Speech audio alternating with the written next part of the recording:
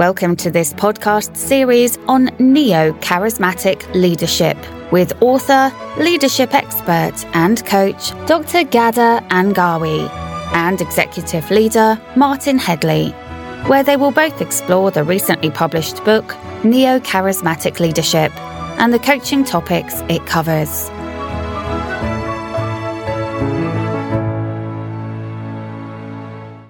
Martin, we are still with the search for opportunity stage. I know we have covered the first role of assessing the environment and touched the role of sensing people's needs.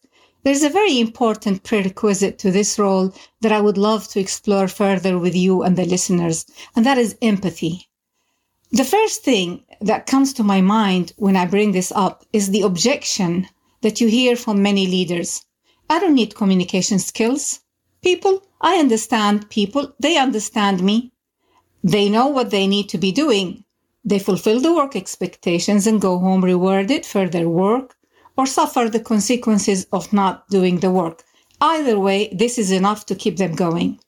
What do you think of this objection? Well, okay, that is clearly a statement of leadership, but a particular style of leadership that I think is where we're trying to go away from. Mm-hmm. The way I see it, we as humans are social animals. And the more we learn about psychology, we're beginning to realize that we're actually primed for empathy naturally. And it can be damaged as you grow up and possibly needs to be rebuilt. But we actually can thrive on empathy. So, what is it and why would the statement that you just made have been a little different from somebody who is empathetic? Empathy is ongoing.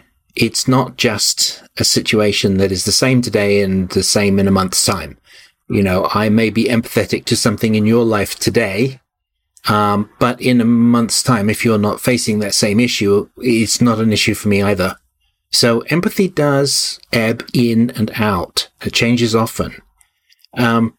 It also talks about meeting each individual's need.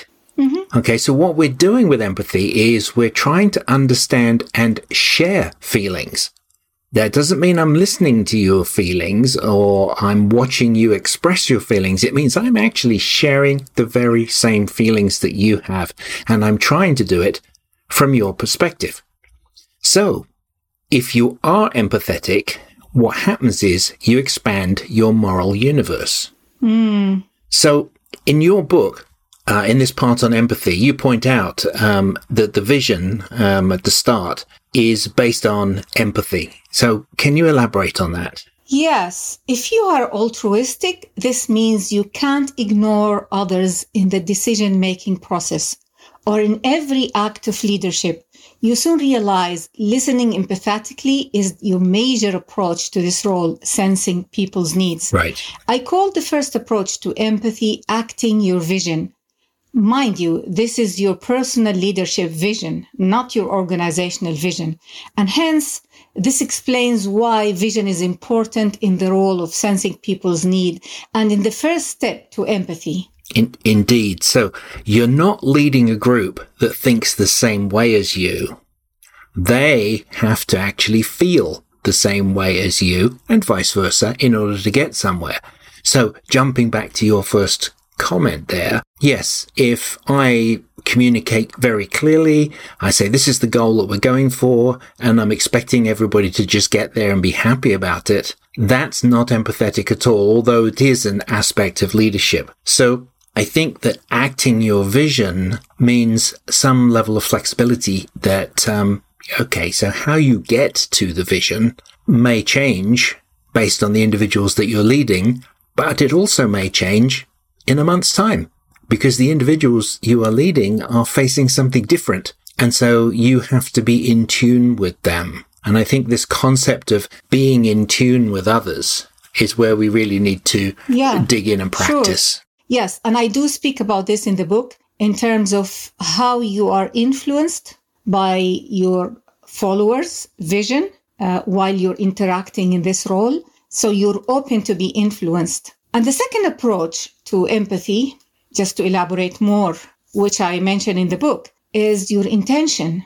you have to have what is called collaborative intention. And I borrowed this term from a great team coach, James Tam, in his book, Radical Collaboration. You see, his approach is you cannot succeed in any conversation that you have with your followers or with another person in conflict resolution or in decision making or even in a small, meeting, business meeting, without bringing the collaborative intention ahead of that conversation and maintaining that intention to the end. And when I look at new charismatic leadership model and the altruistic approach of these leaders, it's really important for them that they could maintain the collaborative intention throughout their conversations with their followers. So in order for them to listen empathetically, they bring ahead of them that intention.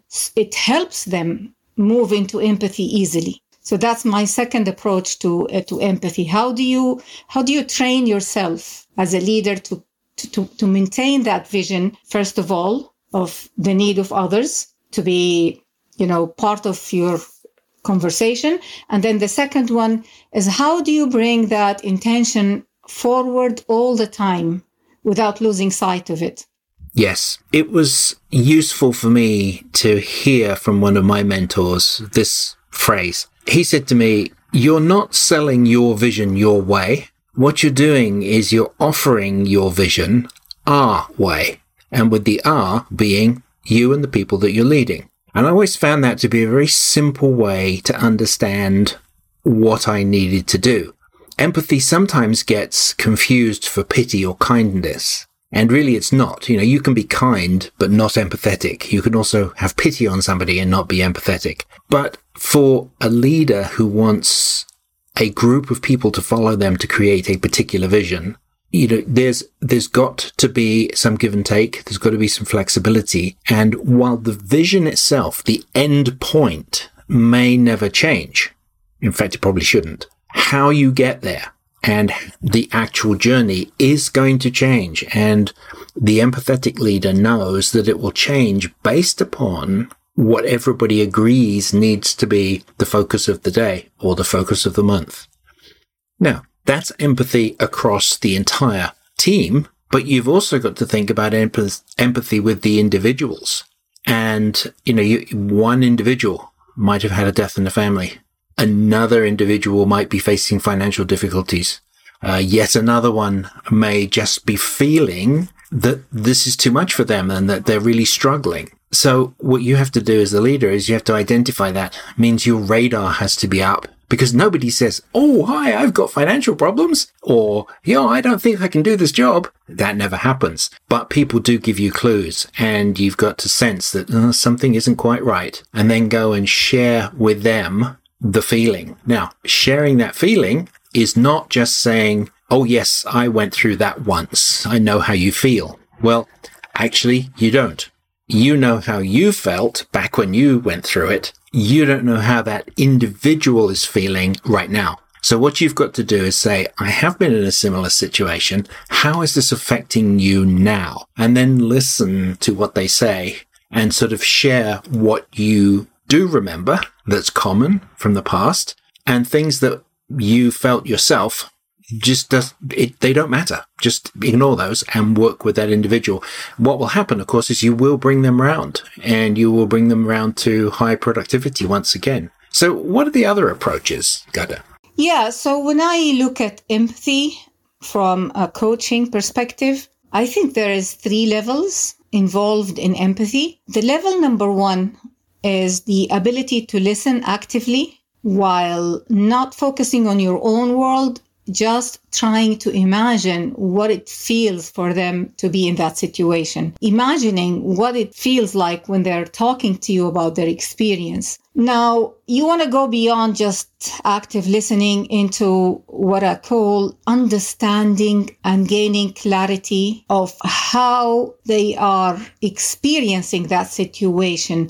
What is the significance for them? What is the main emotion that is being the vehicle that taking them from one spot to another? And this is further than just experiencing what they're doing or what they're going through. And it's further than visualizing. It is trying to really dive into the details by asking them, and how does that make you feel? And how does it reflect on your own personal experience? And does it affect your world here at work or with the team? Is there anything else that you want to tell me about? And this is really coaching, trying to gain clarity and understanding. And then you have to take the extra step ahead of any amazing coach and support your followers as a leader through navigating their own thoughts and emotions with them. And this means you're taking a roller coaster ride. It's not just one emotion. Emotions always come in groups. They never come as individual Yes, emotion. it does. You have to deal with anxiety, stress, fear, sadness, anger, frustration. It just comes together. And if you are an expert listener, empathetic listener, experiencing the empathy as it should be, you are able to point these emotions as they show up to them. And once you point them out and acknowledge them, they fade. And that is when your, follower starts to acknowledge reason and come up with solutions and lighten up. And all of a sudden, these emotions are like balloons. You pop, pop, pop in the air. And all of a sudden, there is no more emotions. It's just like, okay, I know what I need to be doing. There's options and there is solutions. And maybe you don't say much. You don't have to say much. Maybe just pointing out. That's right. I once felt that I had spent almost 4 days of a week doing nothing but listening to everybody on the team's problems. And I remember talking about this to my mentor, and all he said was, good. And I said, well, no, that's not good. I mean, only if I spend the whole of Friday now just doing my work, I've still only done 20% of my work towards the vision this week. And he said, no, you haven't. He said, you've still done 100%. He said, because clearly you can't do this all by yourself. No, I would agree with that. Mm-hmm. And he said, because you are motivating your team, this empathy will generate a lot more productivity out of them. Now, of course, after a while, I realized, well, of course, okay, what am I doing here? I am being sympathetic. I'm being forceful. I have integrity, so the team is still following me, and they're happy to follow. But again, I wasn't quite being empathetic. And when I realized that empathy might take my whole week sometimes, and that's okay, that's when I began to really get a huge amount of productivity out of people. And I noticed when I was trying then later on to coach 3 different charities in a very small town in America. And these 3 charities were all doing the same thing. Well, obviously, you could imagine that if all 3 charities got together, they're in the same town anyway, if they all got together, they could probably achieve tons more than they were achieving, right? Now, all of them were passionate, all of them were dedicated, and they really liked what they were doing. But what I could see was that they weren't listening to each other. They didn't understand how the other team was attacking the problem and why they felt that way. So what we started to do was start to get the teams together and talk about their shared experiences. We never even mentioned the goal. What we mentioned was, why is it that you feel that it should be done this way? And let's explore that. And after a very long time, and I'm talking maybe 15, 16 months, 2 of the groups actually decided to merge into one. And it was a bit rough, but they did it. But we could never get the 3rd group to be interested in it. And the fact was, they wanted to do it their way. Somehow they wanted the glory, or just the self-satisfaction of delivering a particular vision. Yeah. But they didn't want that shared satisfaction that the other 2 groups did, and that's why they merged. So I think that, we have to take into account, as a neo-charismatic leader, we have to take feelings into account at all times and really consider it to be your number one job as the leader. And if you've got a very big team, then you need to develop empathy in your next level so that they can spread that down through the organization. And without it, you're never going to get that premium, outstanding work that people are capable of. Yes. So I had this encounter with a leader who had a leadership team, and one of the members were not collaborating enough with the other members. He was stopped somewhere. We didn't know what was going on. And every session with this leader, he brought that issue up, and they kept saying to me, so-and-so, I tried this and I tried that, and I brought him in and I tried to understand what is he going through. So I took it on me to coach that member of the team. After 3 months of coaching, we reached a point where the trust level between me and him as a coach was very high. And they shared with me their fears, their deepest fears. Trust building is important before any person in your team will open up, because there is always fear of judgment, fear of being pointed at, fear of sharing your mistakes and your flaws, and that person takes it, against you, fear of comparison between you and them. The next step was to get him to talk to his leader the same way he was talking to me. So I had to train the leader in my coaching sessions to do the empathetic listening part the way I explained it here. And they followed through. And it was going in parallel while I was coaching that team member. But, they followed through. And at one point, we were able to bring that member into the team coaching space. And they opened up about their fears in front of everyone. And it was easy. It just flew. And then everyone was considerate. Everyone didn't know what they knew was wrong. They didn't know it.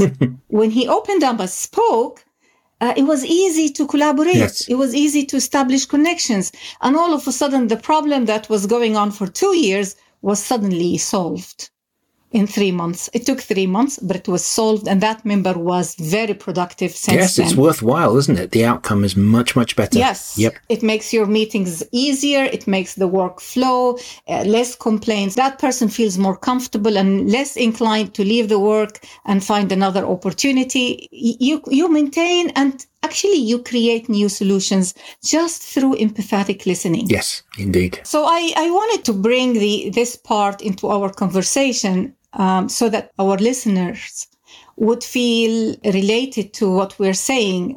It's not just new charismatic leaders in large organizations. It's also between you and your team members, between you and the people you work with. You can actually lead anyone through empathy. To conclude this, I would like to hear from our listeners about what they see as empathetic acts of leadership in terms of this role and its implications from their own experiences. So I would encourage them to reach out to us and share some of these experiences. And if there's any also inquiries, we can bring them into our next episodes. Me and Martin work with individuals, teams, and organizations to support them in making new charismatic leadership a reality. And my book is found on the website too. Send us your comments and we will be very happy to weave them into new episodes. Thank you very much for listening to us today. Yes, thank you, Ghada. Ghada and Martin, hope you enjoyed this episode. There is more information available at neocharismaticleadership.org. And if you would like to discuss coaching or training for yourself or your team, you can contact Ghada and Martin through the website. We look forward to your participation next week. Until then, goodbye.